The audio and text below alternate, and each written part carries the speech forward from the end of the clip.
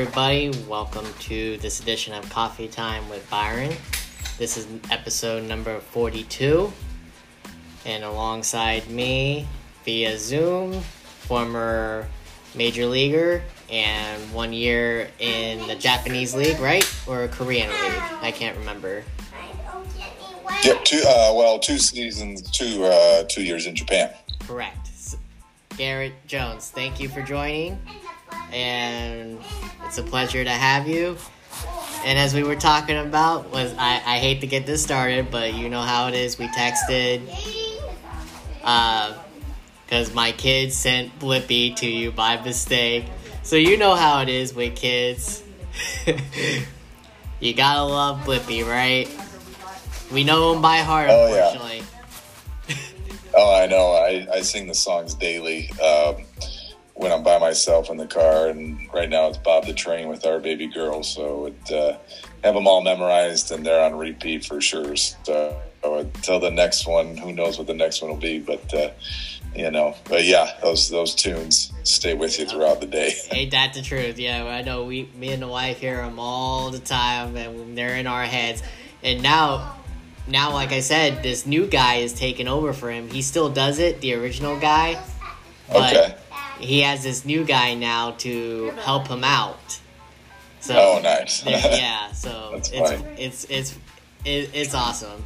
And like I said, now maybe your kid will get into Paw Patrol as well, but that's what our kids are into. So that's the hot one out. Yeah, my son was definitely into Paw Patrol. He's 9 now, so he's kind of grown out of Paw Patrol. But that was the hot thing for a while there. So we'll see my daughter, see what she goes on to next. So.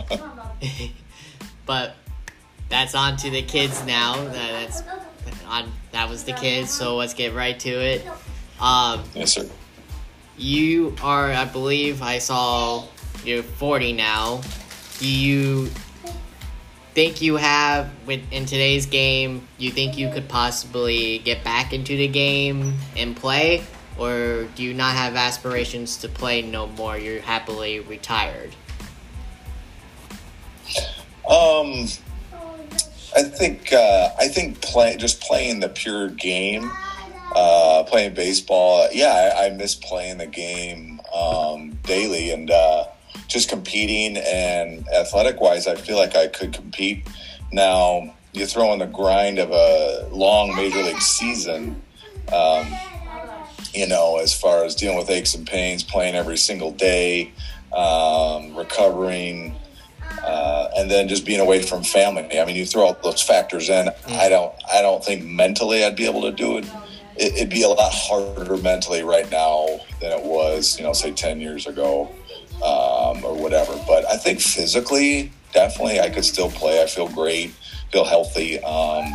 It seems like every team now, though, has 100-mile-an-hour pitchers and, all these things, all these unbelievable arms, whether it's left-handed or right-handed. I mean, there's a lot of power arms out there.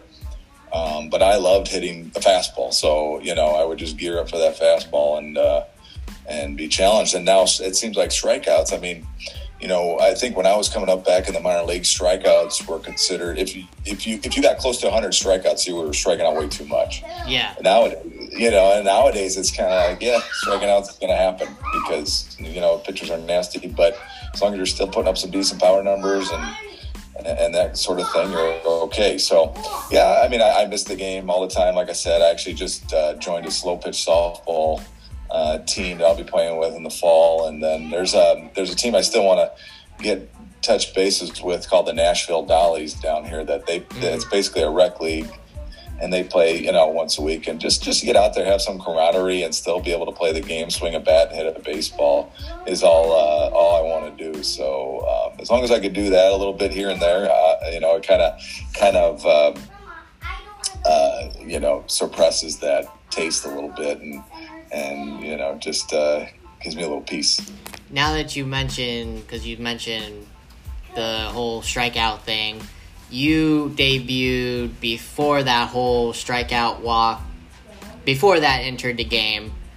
If your son decides to get, since your son is that age, into playing Little League and all that, Are you trying to coach your son into today's game of the strikeout, walk, or when you played before you got called up, to where it's hitting, move the runner over? What do you want to teach your son, today's game or the game you came up in? Probably I think at a young age it's important to teach him the game. Be a hitter first before, you think long ball. You see these guys on TV hitting all these home runs and you get excited and you try to mimic them. But I think as a young player, it's important to teach them just the basic hitting skills, staying inside the ball, being able to drive the ball to all fields. And like you said, situational hitting, getting the runner over, getting a sac fly. I mean, that's, I think teams still value that. It's just kind of a lost art. I don't think people talk about as much, but it's still an extremely valuable asset to have on a team, and it's going to help you win ball games. So I think at a young age, you kind of distill that and then develop as they get stronger and their body grows and all that sort of thing, that, the home runs will be there. And just as long as you're hitting backspin, hard line drives up the middle and in the gaps, those home runs will eventually come. And, when you get big and strong and like an Aaron Judge or a Stanton, the pop-ups that you carry out. So, but yeah, I think at a young age, it's important. Be a good hitter first and then worry about hitting homers. Any advice you have for your son playing around this day and age of baseball?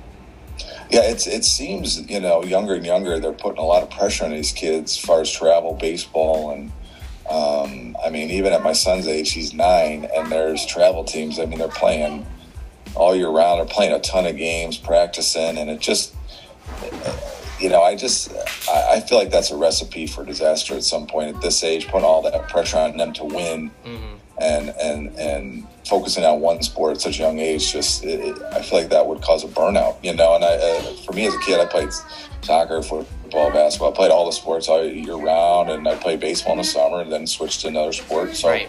I was able to kind of get away from it, and then when baseball was coming, I was hungry and excited for it. Right. And I never felt like I got burnt out of baseball, even at the pro level. Playing every day, it was something I enjoyed. And but at a young age, I don't think I was exposed to it so much day in, day out. So that helped that not happen.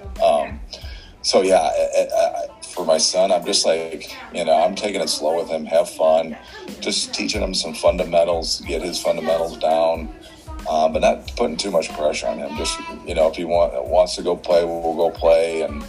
And when we have a loss or have a bad game, it's what did we do that day? What did we do wrong today? What can we learn from today? And that's how we would end all our games. We actually had a great coaching staff, his spring team, Matt Merton. I don't know if you remember Matt Merton. He played with the Cubs. Yep. I tried to get him. He stint in Japan. Yeah. What's that? I tried getting him. I'm trying to get him now to come on the show. It's kind of tough, but because I know he's a busy man. Yeah, he's busy. He's a busy guy. I know he's got his hands full with his kids, and he's doing a lot. He's a great coach, great instructor, great guy, great Christian guy. And so he ended up being Jackson's head coach. Just kind of fell into place.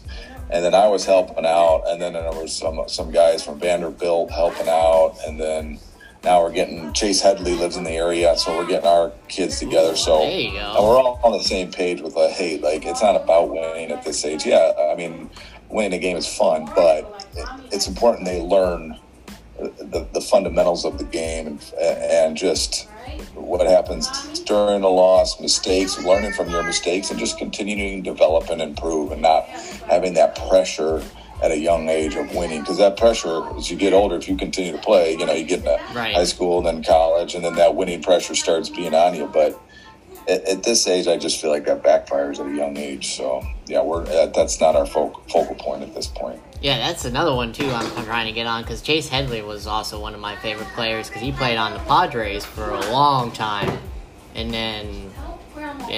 know that he's in the same area as you, and you guys got kids playing Little League, that's awesome.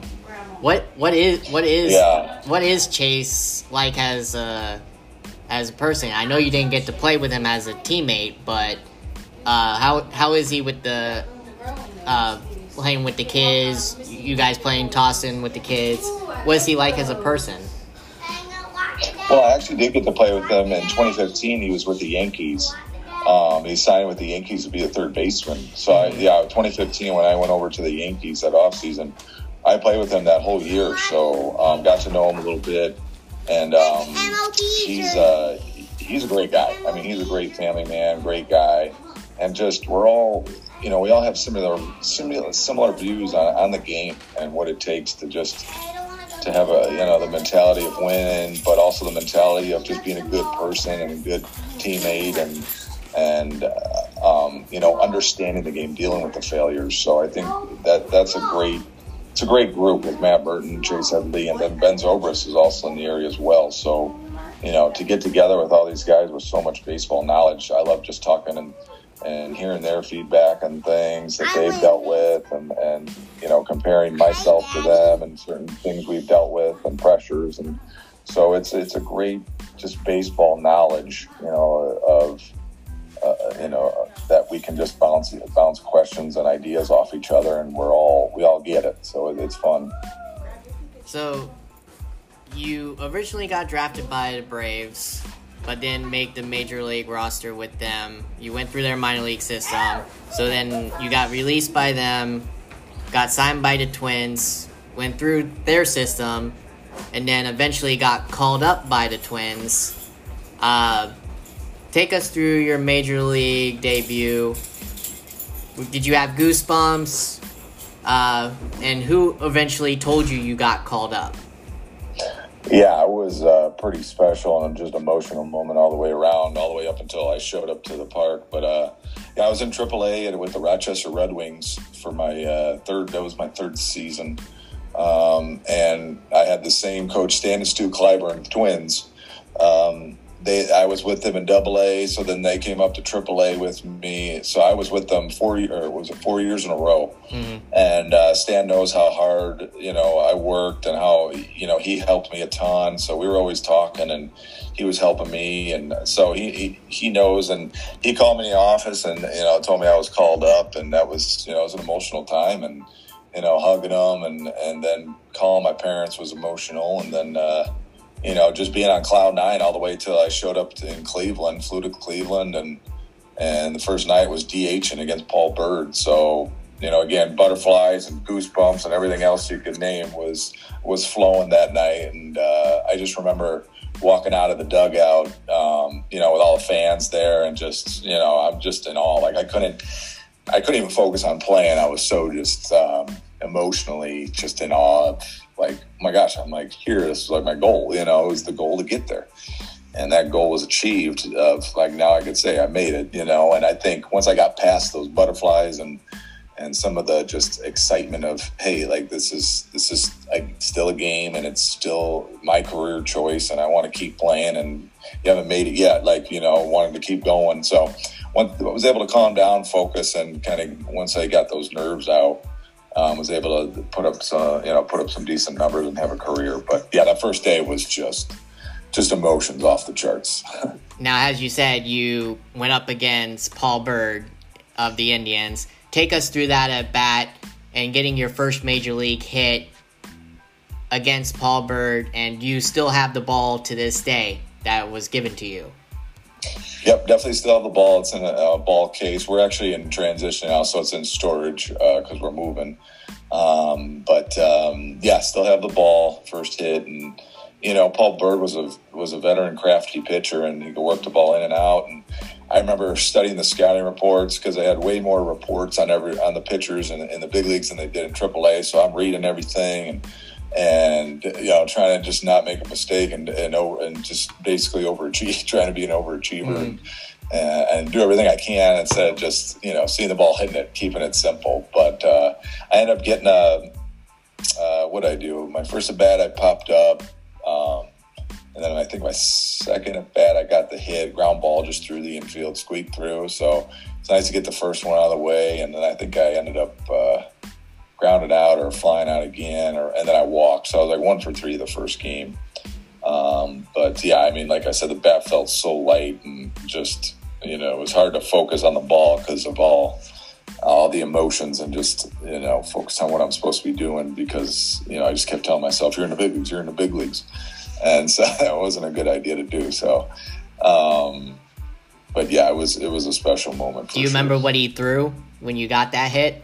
What pitch? I think it was like his little slider cutter trying to jam me, and I just muscled it through, just squeaked through. That was before they got the scouting report to shift, so I snuck it through the first baseman, second baseman, and if they would have had the shift, it would have been an out. But then I guess they didn't have the scouting reports yet. Right, that's true. Yeah, because when you first got called up, yeah, they didn't really emphasize on the shift. That was mainly started by Joe Madden. I mean, granted, he is a good manager, but I wish he wouldn't have implemented that into the game, because now everybody uses it.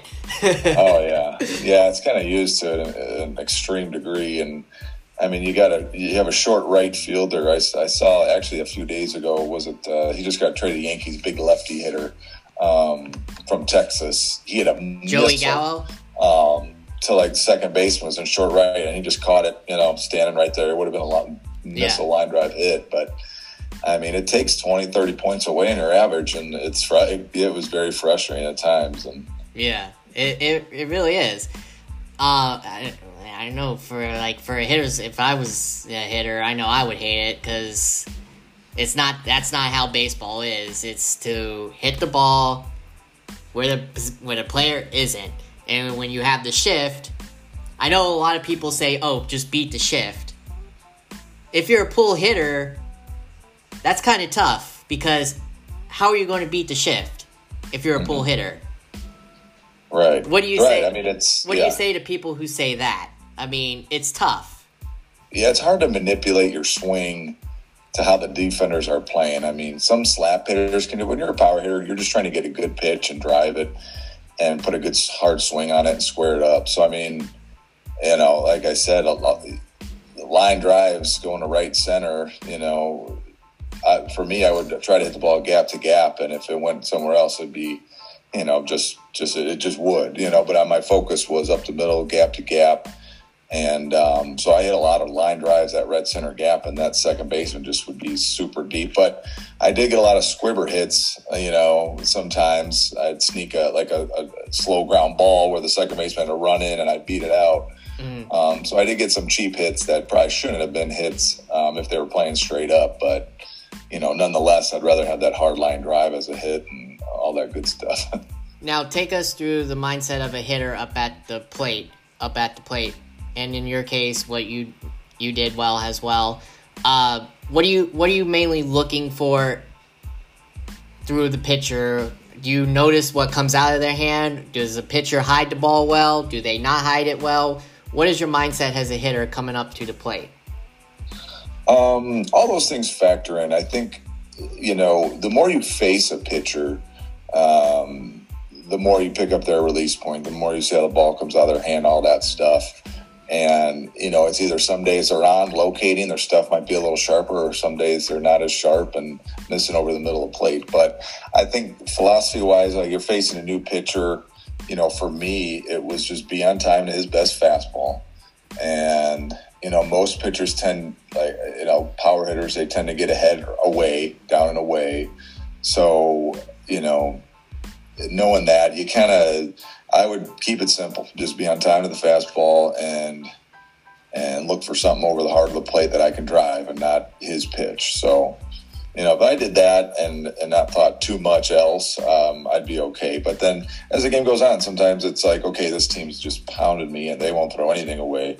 They are just either off the plate in, or everything's just in or down in dirt. So then you can make a little adjustments there. Sometimes I would choke up, or just open my hip up a little bit just to see the ball a little better. So sometimes there's some minute changes you make during a game just on how teams are pitching you and how they're attacking you. And but you start with that philosophy, get a pitch over the plate, line drives up the middle, and and just that's it. Be on time for it. So you only play 30-plus games with the Twins, so then you got released, and then you signed a deal with the Pirates. So then after signing the deal with the Pirates, you get called up right after the Eric Hinsky trade. Tell us about that, and did you know right away that you were going to be established with the Pittsburgh Pirates for a while, because you spent your most time there with the Pirates. Right. Well, no, I mean, you never know. I think I was just going into that season. I had a lot of confidence. I was relaxed. Got a chance. I know Hinsky and I think Adam got hurt in spring training, so I got a lot of at bats that spring. Had a great spring training with the Pirates. So opened some eyes, and so went down to Indianapolis and just played, had fun, stayed relaxed, didn't really put pressure on myself. And, I knew if I could just hit the team, they weren't winning a lot of ball games, and they told me, you just continue to play like you were and like you showed in spring, you're going to be up here soon. So I was like, okay, that's what I got to do. So that's what I did and tried to do. And eventually they ended up trading Hinsky and called me up. And, I went up with a different mindset this time. I knew I could play. I wasn't in awe of being in the big leagues at that point. I was like, okay, now it's time to just play the game and show me you can do and have fun. Because, the first time I got called up with the Twins, I think I was only up for about a week or 5 days. Mm-hmm. I got sent down. Yeah. Came back up for 2 weeks, struggled, and then I think I got sent down, and then got a September call-up, and then, the next year I was in AAA all year. So you just never know how things are going to pan out. But, they said you're going to get some at-bats here, and I wasn't going to wait. And I just made sure I wasn't going to waste them, and I was going to let it loose and not think too much and just do what I knew I needed to do to succeed and play the game and have fun. So had a good month that first month and with the Pirates in July, and was player of the month, and that kind of solidified me as going to be in the lineup for a little bit.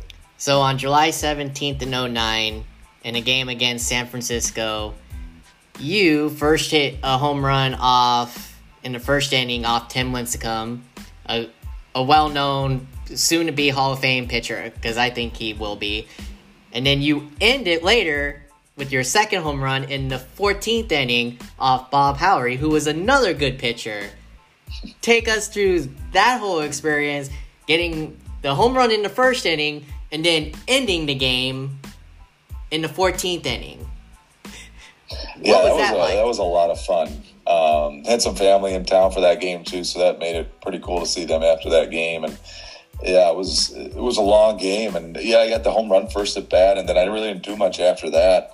And then coming in the 14th inning, I just had the mindset of I'm going to go up there and try to end this thing with one swing, and was just focused and locked in and looking at one spot. I knew he had a good changeup, and I think that's what I ended up hitting out. But he painted a first one on me. I think he threw one down, and then that one it just hung enough, and stayed through it and was able to drive it out right center. So it's fun, man. Walk-off home runs are fun for the team, and celebrating with the team after the game. And it was to have two in one game and end it. It's a blast. Now, here's an amazing stat. I don't know if you knew about this one. I'm reading this. You became the first to hit 7 home runs in your first 12 games with the Pirates since a guy named Dino Listelli did it in the 1949 season. Were you well aware of that stat, or did you not even know about that stat? I did not know about it. I think I remember somebody telling me, when I had 6 or 7, they said like, oh, it hasn't been done since then. But yeah, man, I was just on a mission to just keep hitting and staying in the lineup. That was my total focus. And I'm like, if I hit home runs and driving runs and just play good defense, I'm going to stay in that lineup. And, luckily Pirates gave me that opportunity. And, I was a cheap player, I was in AAA the year before. And so I was league minimum. And, so to put up some numbers and not be making a lot of money, or charging a lot of money, I guess you would say, Pirates, are definitely loving that. And I know they like to keep the budget down. So I think that kept me in the lineup, and it kept me, going. And they believed in me. They believed in what I can do up there. So that, I never had a doubt in that. So it was a special team to be with, and I enjoyed my time there tremendously. Great fans as well. Now, did you like Did you like the right field porch hitting into the Allegheny River? Yeah, that was PNC Park is beautiful, beautiful skyline. Fans, I mean, the whole ballpark, you just feel when you pull up, it's a gorgeous setting. And that short porch and right is, it's a high wall, but you get it pretty good. You could get it out on bounce in the river, and I did have one in the river on a fly, and that was it was kind of I think a perfect storm. Had a little whip breeze blowing out to right field and hit it right down the line, and had a good pitch and swung hard and hit it on the sweet spot. So he hit it pretty good to get it out of there. And I know Josh Bell made it look easy a couple years ago, getting it in the river. But yeah, it was able to get one though. That's pretty cool. Yeah, because believe it or not, I'm reading this now. You were the first Pirate to do so. You were the first one to hit it in the Allegheny River. Like, wow. And that stadium was open a while, and you were the first one to ever do it as a Pirate? That's crazy. Yeah. Like I said, you needed to get it in the right spot. Otherwise, it would hit off that sidewalk, or you had to hit about 500 feet. So, but yeah, I got it right down the line and got a good backspin, good wind, good day, and good pitch. It was Broxton, threw me a cutter down and in. I just, like I said, took a crazy hard swing at it, and was able to kind of. It's special to be, remembered as the first guy to do it. I know Pedro Alvarez did it pretty soon after that, yep. And I know Josh Bell. I think he did it twice in 1 year. So, yeah, very strong kid, and so I mean, but to be the first one, it's special. I still have that ball as well. Oh, you got it retrieved? Yeah. They actually retrieved it for you? What's that? They retrieved it for you, huh? They got it, yeah. And somebody, I think the Allegheny Coast Guard team right there just grabbed it, and they brought it in, and it's nice and soggy, and it had that Allegheny scent on it. So, but it's in the ball case, with the other balls. So there you go. Hey, at least the fan didn't get it, because if it was a fan, they probably would have came and wanted money from you just to get it. Right, so you're lucky it was the Coast Guard. Yeah, they're very nice. Yeah, Coast Guard. They brought it in. And I think I gave him a bat or something. Hopefully I gave him something. So November of 2013, you were designated for assignment to make room for Jeff Decker. Did you know that unfortunately your time with Pittsburgh had ended? Who told you that it was over in Pittsburgh? Yeah, I was due to make, my salary was going up, and I know my playing time that year was down. I think they brought in, were they bringing Morneau, when we were trying to do the playoff run, all that stuff. But, my playing time went down, and just my money situation was going to be more expensive, and just all those things combined. I was like, I'd like to stay here in Pittsburgh. I love it here and I want to keep playing, but just kind of knew that things were falling into piece, that I might be going somewhere else. So got the call from Neil Huntington, and a very respectful call, and and it kind of just the nature of the business, type deal. And I knew I was, still a good player and had a lot of years left in me, and luckily had some calls right after that with some teams. I was close to signing with the Giants. I was close to signing with the Giants and Orioles, and ended up being the Marlins. Came with a 2-year guaranteed deal, and it was a deal I couldn't turn down. Now, your time with the Pirates, you had a who's who of players. You had Burnett, you had McCutchen, you had Bay. What was it like with playing with Hall of Famers, going to be Hall of Famers, and looking at your stats, you could be, maybe, one day, hopefully, maybe, you could be. Yeah. But what's it like playing with Hall of Famers, and did they give you any advice I'm not going to say you were a rookie, but you kind of were for the major leagues. So did they give you any helpful advice when you were playing with the Pirates? Yeah, I mean, a little bit for sure. I would always ask questions, especially when I was a younger guy, and I like to watch guys that have had a lot of success in the big leagues and guys that have played the game, and guys like AJ Burnett and how they take care of their business and how they're focused when they're out there, and how they have I think play with a lot of great players and a lot of Hall of Famers on all the teams I've been on. Torrey Hunter, play with A-Rod and on the Yankees, and Brett Gardner, Brian McCann, all these guys that were great. But one thing that they're all obviously a little different players and did different things, but they all stuck to a routine, and they were all mentally strong and consistent in the games. And that was something that the mental side of the game is something I needed to work on to help me stay consistent. Physically, I feel like I could compete with anybody. It's just the mental side as far as dealing with failures, the day-to-day grind, the pressures and all that stuff. It helped to be on teams with like an AJ Burnett and Alex Rodriguez, and how these guys got a ton of pressure on them, but they go perform, do their job, and they don't let it bother them. So that it helped, and I got to ask them questions on how they handle their and how they're able to block things out, and how they almost trick their mind sometimes to not feel that pressure, and not create that pressure in their head. So it was an amazing experience, and I think it helped me in my game for sure, and it helped just in day-to-day life. Now, you said you were on teams that were somewhat in the playoff chase. When that came about with the Pirates and you guys were going for the playoffs, how'd you guys handle the games? Did you guys take were you guys nervous? Did you guys act like they were just other games? How were you guys preparing to try and make a playoff push? Were you scoreboard watching? What were you guys doing? Yeah, it was intense. Pittsburgh, all of a sudden, the stadium was getting packed.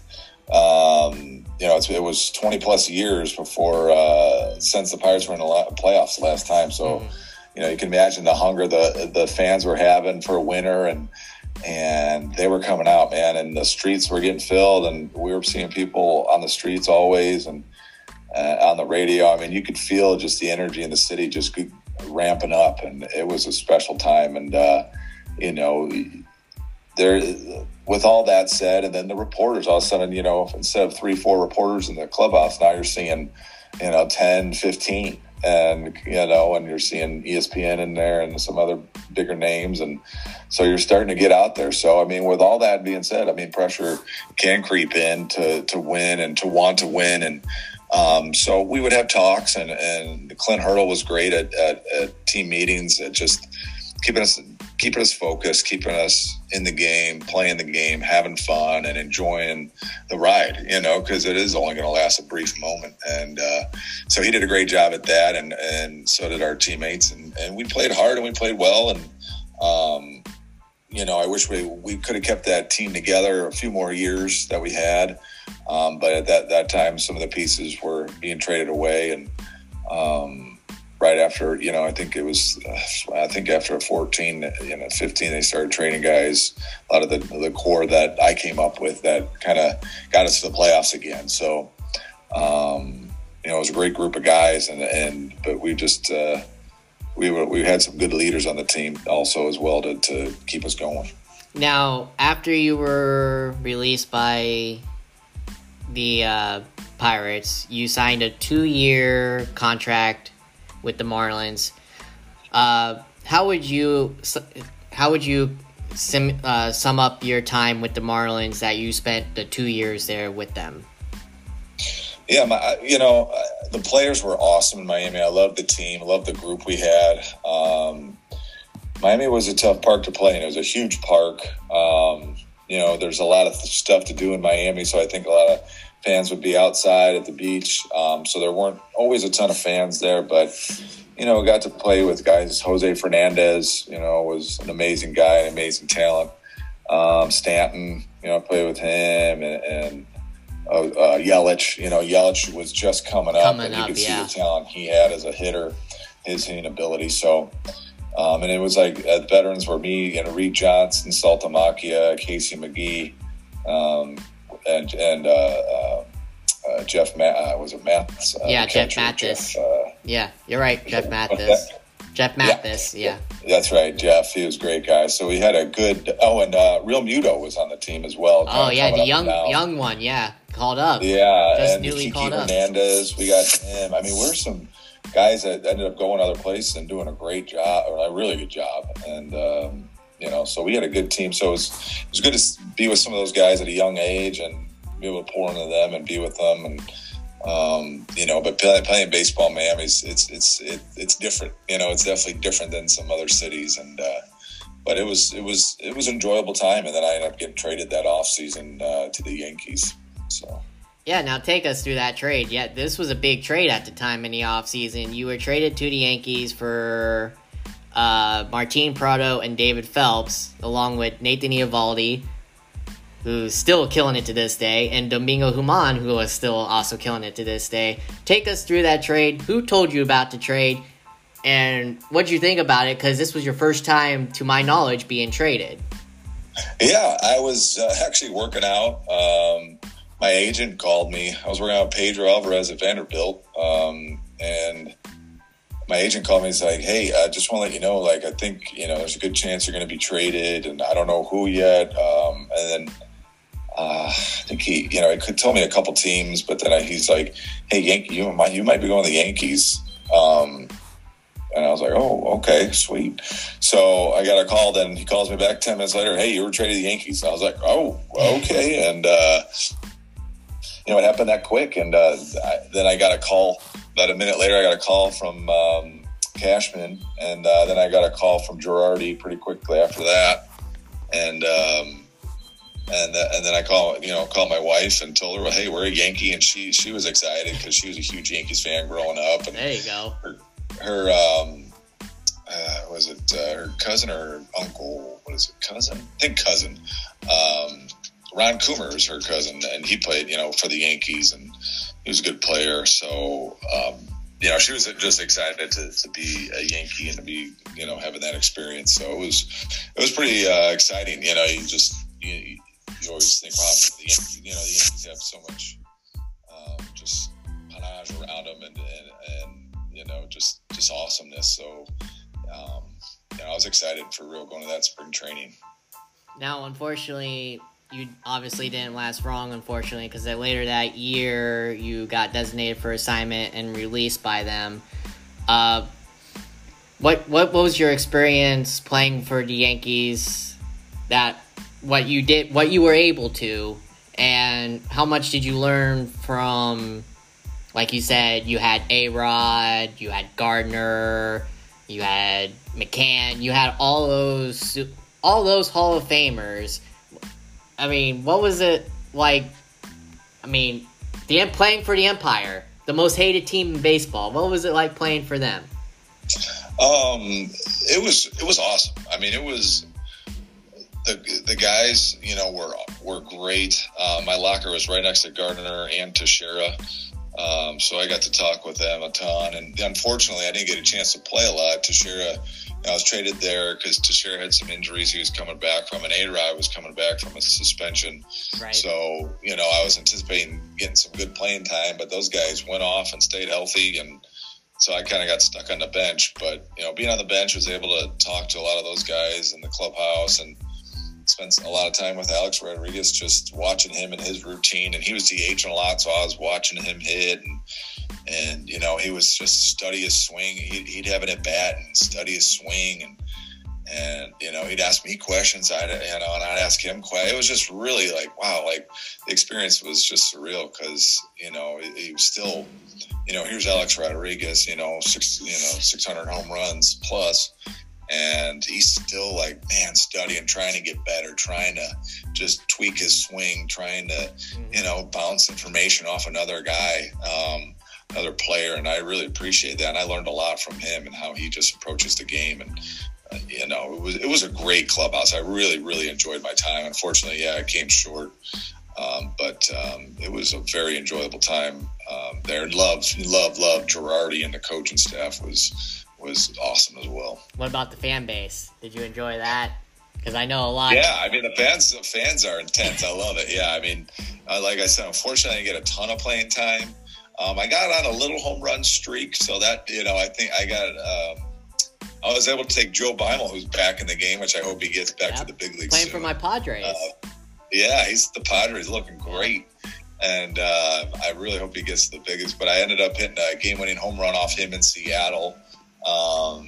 Was learning to pinch hit coming off the bench because I never did that in my career. So I ended up hitting some home runs, and so when you're doing well, man, the New York fans love you. So I wanted to make sure I did well. But New York was great. I mean, we had a great experience. Fans were great to us, and couldn't complain about that. Facilities were awesome, and we enjoyed our time for sure. Now, after your time with the Yankees, did you know that your time in the majors was up, or were you getting other calls from other teams?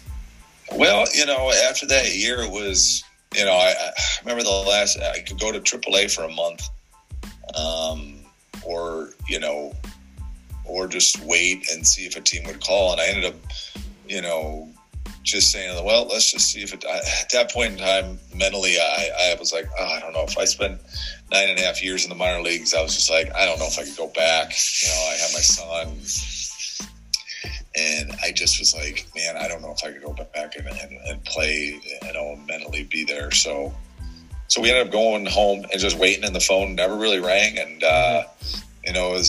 they had all the September call-ups and all that. So, we didn't know what to expect going into the off season. Is a team going to call? Am I going to have to just go try out for a team? And pretty quickly, though, before the season was even over, right after the season was over. Yeah, it was right after the season ended. Japan was calling my agent and wanting to meet and wanting to, do a deal. I guess they had their eyes on me for a while, and was able to sign a 2-year deal there, which was a great deal. And so we're going to Japan. We're going to go play in Japan. So financially, it made sense at the time with no other opportunities, not knowing what was going to happen. But I think just the whole opportunity of experiencing different culture and knowing how baseball is loved in Japan, it made sense at the time. Now, how is the game like over there? Is it kind of different, or is it the same aspect as over here? What rules are different over there than they are over here? I think, rule-wise, I think the games, I think it's either the 14th or 15th inning. If we don't have a winner, it's considered a tie. So that happens. But other than that, rule-wise, I mean, it's very similar. I think the game fundamentally is played better over there. I think just fundamentally, catchers are unbelievable. You don't see a lot of pass balls. I mean, the infielders are phenomenal. A small ball game is a little more in play there. It seems like the game is a little quicker. There's less power guys there, but nonetheless, the game is played, the way the game's supposed to be played, getting runners over. Mm-hmm. A lot of bunts, a lot of the great at bats, fouling tough pitches off, long at bats, just a fast paced game. And fans are cheering the whole game. They cheer. Each player has their own cheer, song when they come up to bat. And so, I mean, it's loud the whole game, and it's a great experience. We love Japan. My whole family, we love living there. It's a very safe, clean city, and great food and great people. And we always talk about how we want to go back and our experiences we had there. What do you remember most about playing there? And do you have a career moment that you had in your short tenure over there in Japan? Yeah, I think my teammates, I had great teammates, even though there was a language barrier. We had a translator. I had a translator follow me around with me everywhere on the field, but my teammates were awesome. But I did have, my first year, I ended up there. If you have 3-4 games as a foreigner, you struggle, they're going to send you down to the minor leagues to get right. So I went down for a little bit my first year and came back up. And then against the Yokohama Bay Stars, I had 3 homers in one game. And and drove it. Was it 7? I think I drove in 8 runs or 9 runs, and so yeah, that was probably my big game there. Hit some long balls. Now let's talk about a little bit of today's game. Now this just recently happened. I hope they make it annually. The Field of Dreams. What? You as a former player, wouldn't you have loved to play on that field that they played on? That was amazing what they made that field into. Oh, yeah. I mean, that was so cool. I mean, I grew up watching that movie, and to go play there, too, and have the corn as, in the back. I mean, they did a beautiful job. And then the game itself kind of just was awesome. I mean, it was just magical. It was just awesome. It was, to have a walk-off home run. I mean, the Yankees came back in the battle of home runs, and I mean, the game played out perfectly in that scenario, in that field, and I mean, it was fun to watch. It was really fun to watch, and I think that's going to be the staple now. That they'll do that once a year. They should maybe do it twice a year, but that was really cool. That's another thing Japan does too. Is once a month. I mean, they don't have a Field of Dreams field, but once a month we will go like to the outskirts of Japan, like small towns, and we'd play in a baseball stadium for the fans that don't get to see or come to Tokyo or see a team play, which I thought was pretty cool. Which I thought, that'd be cool to kind of do that in the major leagues, maybe once a month, go somewhere in the middle of nowhere that, have a baseball field, set it up, and here's a big league game, and I thought that was pretty cool to kind of expose, get some exposure out there and have the fans see the guys live. And those games, I remember seeing the fans, they just were real excited and happy that we were out there. Yeah, it was an awesome atmosphere because they had Kevin Costner throw out the first pitch. Literally right next door was the movie site, and you see them do the over shots of all the cornfields. Like, wow, you guys actually turned that into a baseball field? Right. Jeez. I was like, wow. Cool. I know, that was a cool experience. I'm sure those guys will never forget that. No. And I'm sure if you were on that team, you wouldn't have either. You would remember it for the rest of your life. I'm sure they would too. Yeah, so cool. Yeah, I mean, it's just, I got to play in Cooperstown. I don't even know if I was was it the Yankees or was that the Pirates? But we played in Cooperstown on that field, and it was freezing cold that day, I remember. But even that was pretty special. But I don't think it compares to that Field of Dreams. I mean, that's just so nostalgic and cool, and something that, like I said, I really hope they continue to do that stuff. Now, do you think it's stuff like this they had to do to get the game back into consideration with NFL, NBA, and NHL, because they were losing a lot of viewers because of the way the game is so boring nowadays? I'm still a fan no matter what. I do think it's boring now, yes, because of, as we talked about earlier, the walks, strikeouts, and home runs. But I still watch it. But do you think why they did this is to help grow the game back into to compete with the other sports? That's a good theory. I mean, that's possible. I think it's just good to just raise that excitement level again and that passion. I mean, baseball's always been America's pastime, and the game is, the game is boring. Like, I don't like sitting watching baseball all the time. Like, it's just, it's hard to watch. I love playing it every day, but it is hard to watch at times. And so, I mean, I think the dog days of summer set in for the fans as well. It's just long, hot days, and to have something kind of interrupt that, like a Field of Dreams game or just, something like that, whether it's going to small towns and having a small, just like another Sandlot type field, and you got the Yankees in Boston playing in the middle of nowhere. And, I think that's cool. And I think that just kind of throws a wrench in just the static long. I mean, it's a long season to begin with, so you need to do that in baseball, I think, because the season's so long, to just kind of keep it exciting and keep things moving and switching up and doing those types of things. I still say they need to make guys are hitting home runs left and right, but have it where the distance has some value. So if you hit it over 450 feet, it should be worth an extra run. So, right. I feel like that distance should matter, because the guy could hit a wall scraper to a 480-foot home run. I mean, that's got to have some more value than the shorter homer, but we'll see if that ever pans out. Now, last year they implemented the extra inning rule where the runner's on second. Do you like that, and do you think the game should stick with that rule from here on out if they go to extras? I definitely think it could end the game quicker. I don't know if it definitely adds any excitement or any sort of value doing that. Yes, it'll end the game quicker. You don't have as many innings, but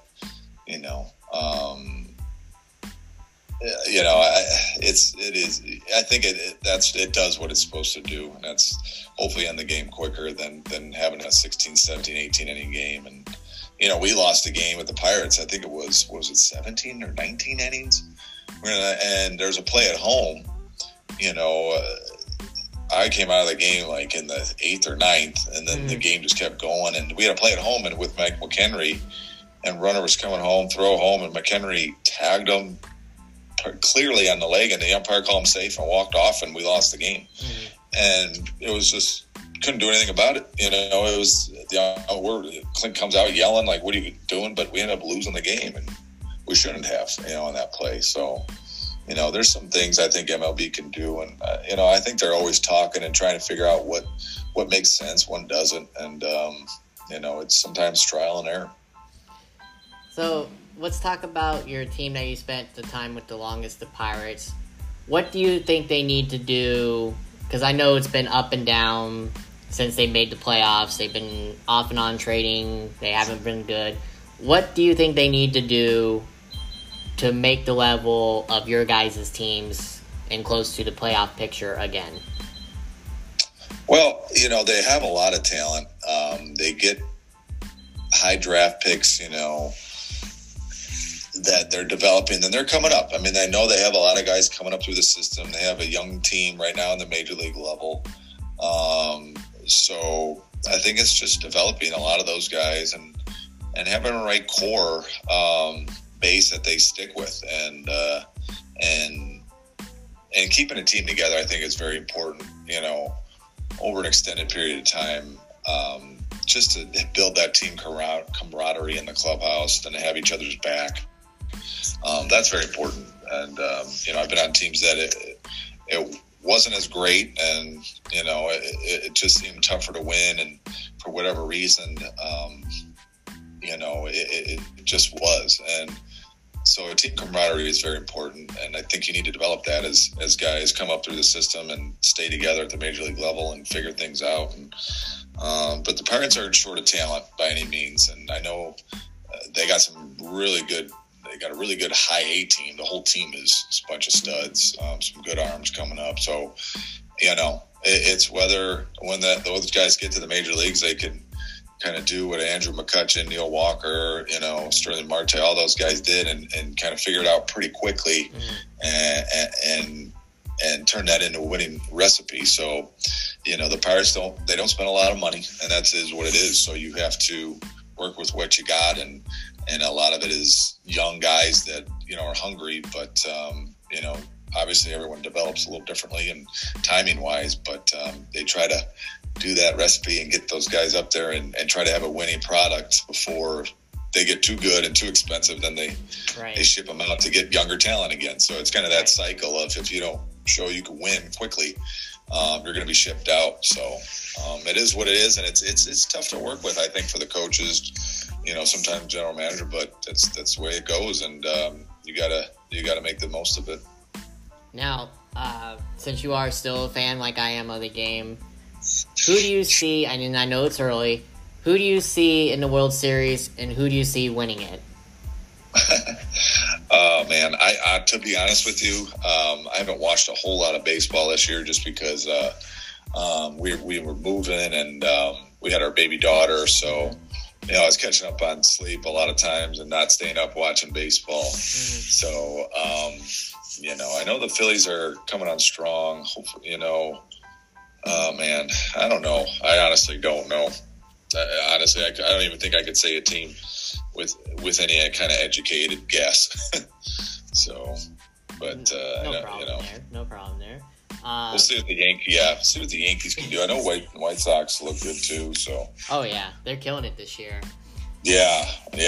And there's another team, like their talent. A lot of their young talent is developed, and I was a big White Sox fan growing up, coming from the south side of Chicago. So, it'll be cool to see them win again. Now, last question before I let you go. Yeah. One word that summarizes your MLB career and your time in Japan. What would that one word be, and why would you say it's that word? One word. Man. I think just content. I think I'm very content with the career I had. Well, thankful. That's 2 words. I'd probably say thankful more than content. Just thankful. I got the opportunity to play, got a second chance at the major league level, which a lot of guys just don't. Fell in a good situation and was able to turn into a pretty good major league career, and thankful, was able to play in Japan and have that experience as well. So I think just thankful would be the word that would sum up everything, the whole experience, the whole career. And, met my wife at the batting cages, and, my son got to experience Japan. So just thankful for all those things. Perfect. Couldn't have said it any better. I appreciate your time. It was fun. It was amazing. You're more than welcome to come on as many times as you want. I've got your contact info. I'll text you here and there. It was a pleasure. It was fun. Tell the wife and kids I said hello. Enjoy more Blippi. Yeah. Because they're making more every day, it seems like. Right. But can't get enough of Blippi, right? Exactly. Every day. Yeah. Everyday grind now. Instead of baseball every day, now it's Blippi and Bob the Train, and that's the grind I'm on now. So. Yep. I feel you there as a parent. So. Nice. But yeah, it was a pleasure. Thank you. I'll text you, and I'll text you if you want a copy of the episode. I'll send it to you. And hey, yeah, you're more than welcome to come on as many times as you want. Thanks, Byron. I appreciate the time, man, and loved always talking about baseball, and many blessings to you and your family as well. So Definitely. Yeah, we'll stay in touch and look forward to the next time. Definitely. Until then, you stay safe. I'll text you as soon as we get off. Yeah, but stay safe. This Corona thing is still out there, unfortunately. Yeah, unfortunately. Yeah, hopefully we'll get through it. Yeah, we'll get through it. So we will. Thank you, sir. Appreciate you. Definitely. Take care. Have a good one. Have a good day. You too. You as well. And stay Thanks, safe man. moving too, because I know you're moving. So. Yes, sir. Thank you. I appreciate that. All right. Take care. You. Talk to you soon. Bye-bye. Bye.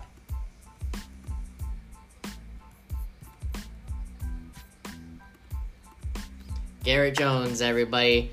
What a tremendous chat. I hope to have him on again as many times as he wants.